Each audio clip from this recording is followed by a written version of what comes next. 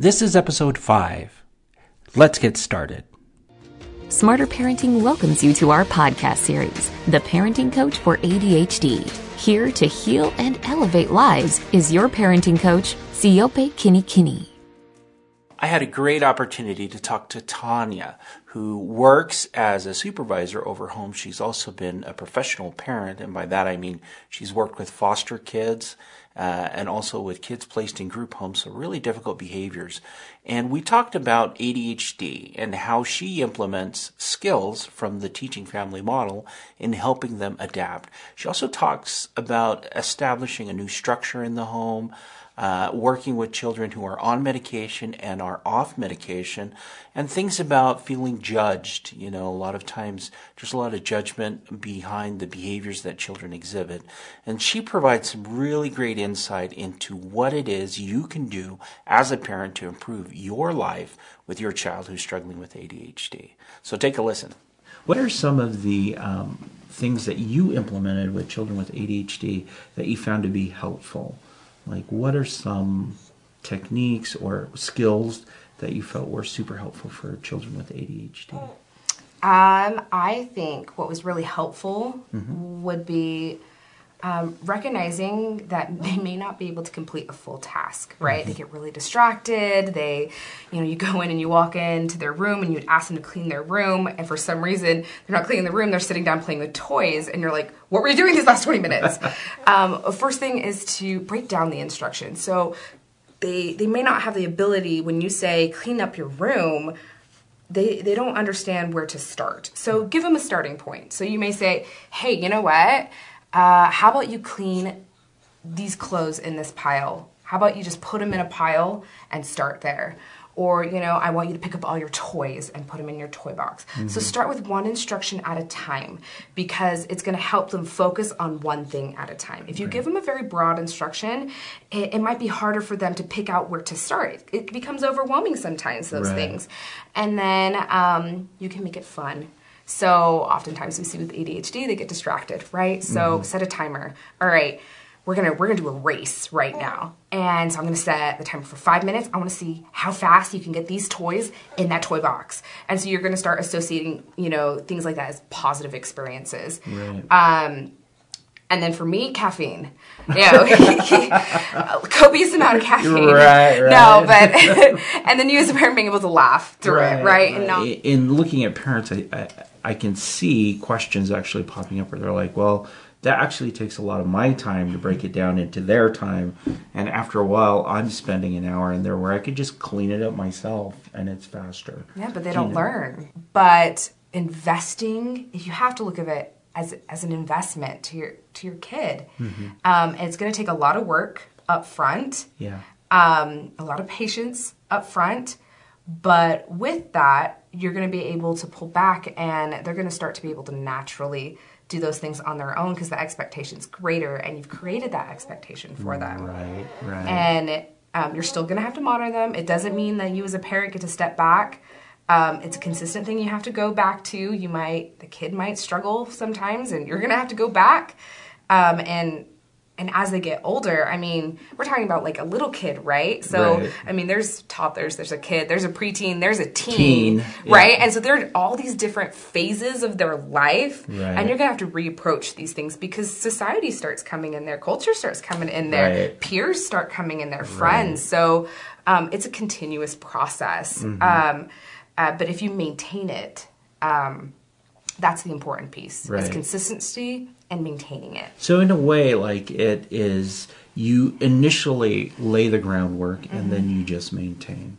That kind of, the earlier you can intervene and you can teach these skills, the easier it is to maintain, rather than trying to rebuild it or start over. Oh, right? Yeah. If you can create those expectations from the beginning, it's clear to the kid. Instead of, if you let all this time pass, your kid gets kind of confused. They're like, why is mom laying down the law now? Right. And so when you introduce them sooner, you're going to be able to shape that and mold that sooner. And then society's not going to teach them. Right. Right? Right. Like, you as a parent is going to be able to teach them. Right. What advice would you give to parents who are starting this later with older children who, because I've heard it before, and parents who lay down the law to teenagers, and then teenagers freak out, and they're like, "You are such a hypocrite because you never did this before, and now we're doing this, and how dare you?" It's like, who are you? I don't even know you, and it it's like hard. They think that you're suddenly the enemy. They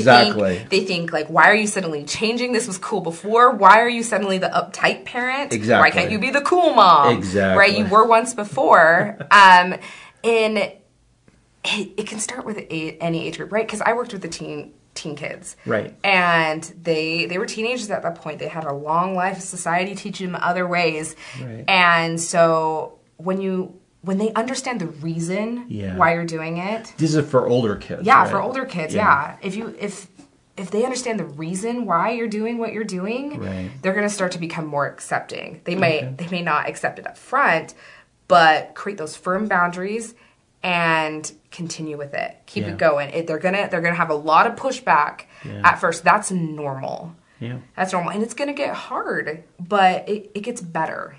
You've been able to work with families that have children on ADHD that use medication, and families that don't want to use medication, and so I'm curious as to the implications of using these techniques on the children, both who are on medication, not on medication. Is there a difference? Is there, do the skills work the same? They work the same. Okay.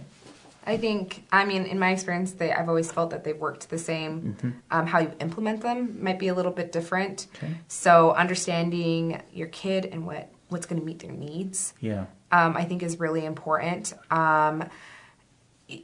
The way that you give your instructions. So I still believe that, starting off with one simple thing at a time, I still think that's effective with or without medication. I still believe, and I still have seen that it's effective both ways. Mm-hmm. And, that is the parent's choice. And I think it's still effective. Yeah.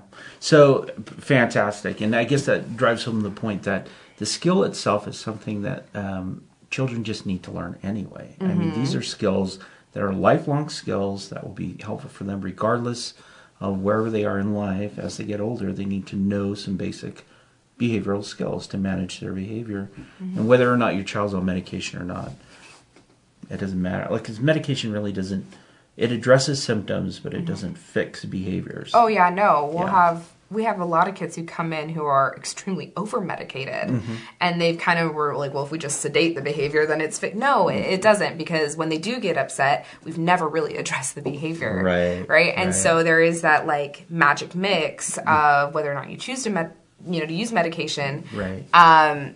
But it doesn't affect behavior itself. Mm-hmm. It doesn't teach the behavior. They aren't learning anything with medication. Okay.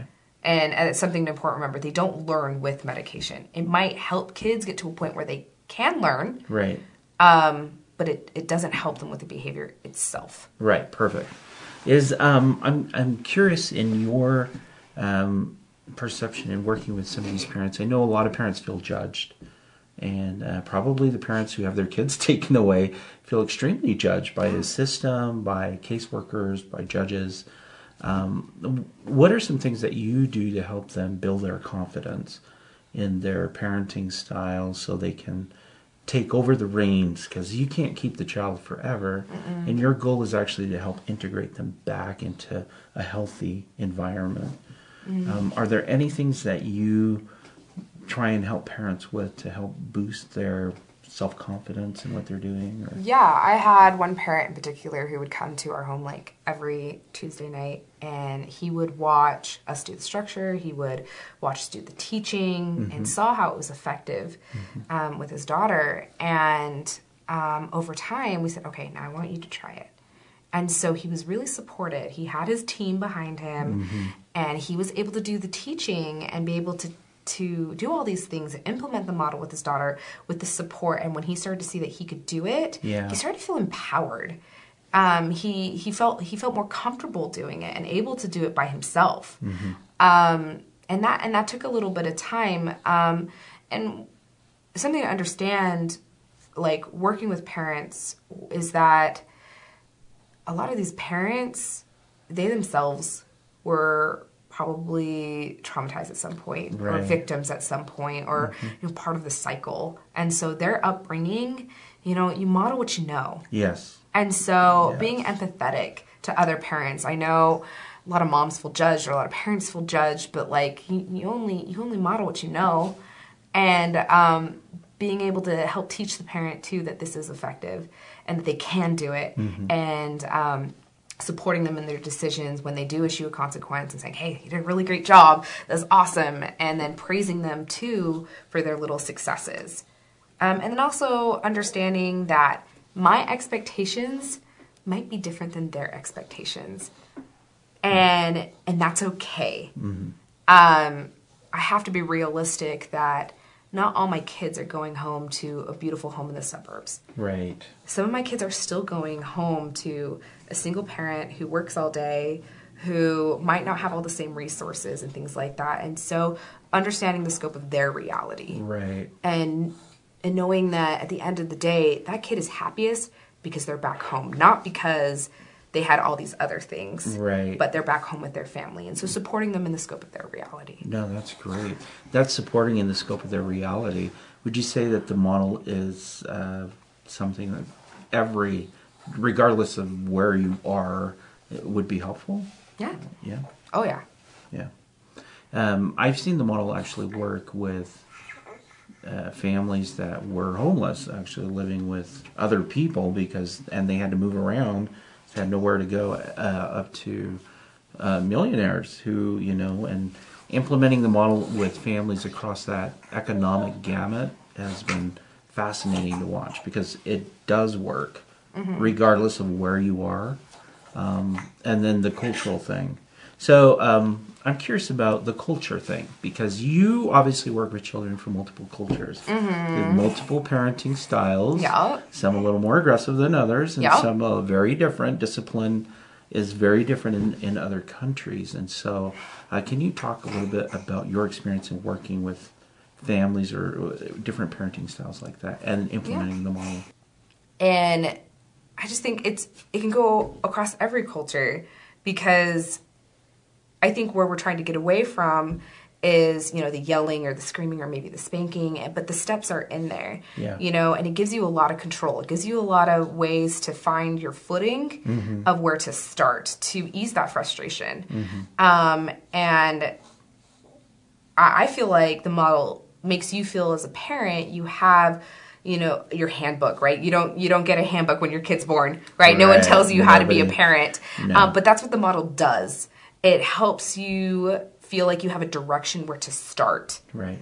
And no matter where you come from, I think it's universal. Because then the artistry piece can kind of slip in there later. Right. Which includes respecting cultures, but at the same time teaching effectively how to raise healthy and happy children. Okay. No, that makes sense.